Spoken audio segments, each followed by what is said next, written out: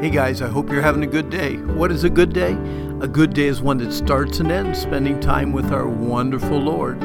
We're continuing our meditations in 1 Peter. We're looking at chapter 4, verses 14 through 19. And again, Christ-like living is serious business. And we need to get serious about committing our lives to our faithful Creator. The Bible says, if any man suffer as a Christian, let him not be ashamed, but let him glorify God on this behalf. In a world where commitment is an endangered species, God calls on us, His redeemed children, to be totally committed to Him. Most are committed to self or money, success, comfort, popularity, and praise, but few are wholeheartedly committed to God. Not everyone suffers. Maybe you have never suffered.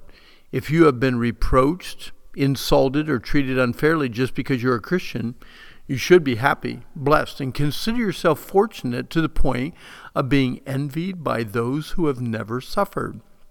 If you are ridiculed because your identification and commitment to Christ, you know that God's glorious Spirit is in you, or as Peter puts it, rests on you. Suffering for Christ is used by God's Spirit to assure us of our salvation. Some deserve suffering. A murderer deserves to suffer, whether he kills adults or unborn babies. A thief deserves to suffer, whether he steals things, money, time, or test answers. An evildoer who is basically a worthless, troublemaking criminal deserves to suffer. A meddling busybody who pries into other people's business, causing division and strife, deserves to suffer. You may not be a murderous, thieving, meddling, troublemaking criminal, but you still deserve to suffer.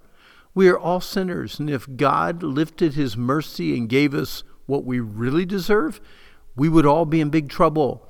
Peter here is emphasizing that the suffering that brings happiness and true joy of the Holy Spirit is not a self-induced suffering. When we suffer because of our commitment to Jesus Christ, that kind of suffering can bring joy. A great illustration of this concept is in Acts 5.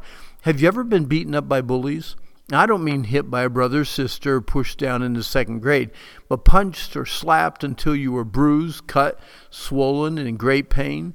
The apostles responded to the unfair mistreatment from the high priest and the chief priests and the Sadducees in a wonderful way. Check this out from Acts 5, verses 40 to 42. And when the priests and religious leaders had called the apostles and beaten them, they commanded that they should not speak in the name of Jesus, and then they let them go. They departed from the presence of the council, rejoicing that they were counted worthy to suffer shame for Jesus' name. And daily in the temple and in every house they ceased not to teach and to preach Jesus Christ. Okay, if any man suffers as a Christian, let him not be ashamed, but let him glorify God on this behalf.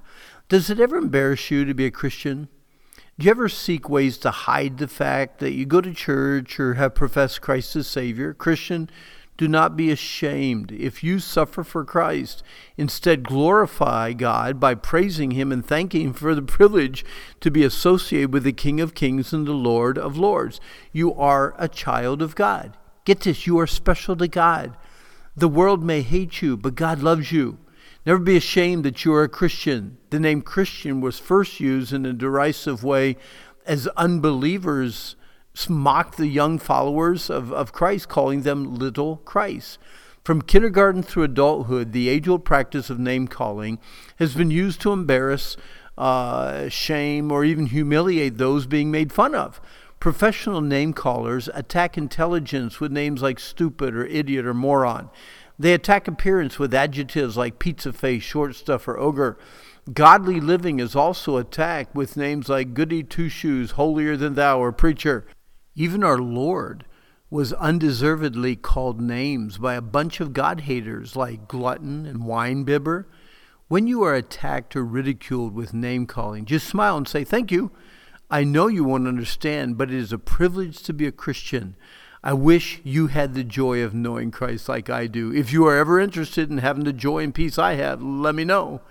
Our passage goes on to say, "For the time has come, the judgment must begin at the house of God. And if it first begin at us, what shall the end of them that obey not the gospel of God? And if the righteous scarcely be saved, where shall the ungodly and sinner appear?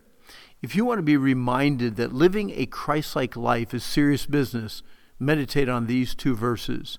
Peter was quoting from Proverbs 11:31 with the goal of encouraging the young believers by explaining to them that the severe suffering they were experiencing paled in comparison to the suffering of those who obey not the gospel of God.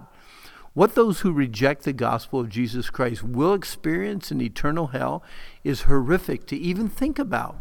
So get serious about committing your life to your faithful Creator.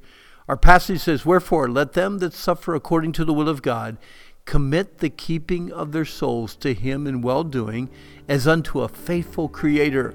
If you are striving to live in the center of God's will and are being mocked and ridiculed because of it, just keep doing what is right, well-doing, and trust the faithful God who made you to protect you and keep you. Commit the keeping of your soul to Him. Men will fail you, but God will never, ever fail you. It is God's part to keep protecting you, loving you, guiding you, providing for you, testing you, and changing you. By the way, the worst thing that can happen to you is the best thing that can happen to you, death. Yes, you will leave those you love for a time, but you will be in the presence of our wonderful Lord. Hey, our time's up for today, but I hope you've enjoyed this study. And remember, this is the day the Lord made. Let's rejoice, let's be glad in it, and I hope that you have a good day.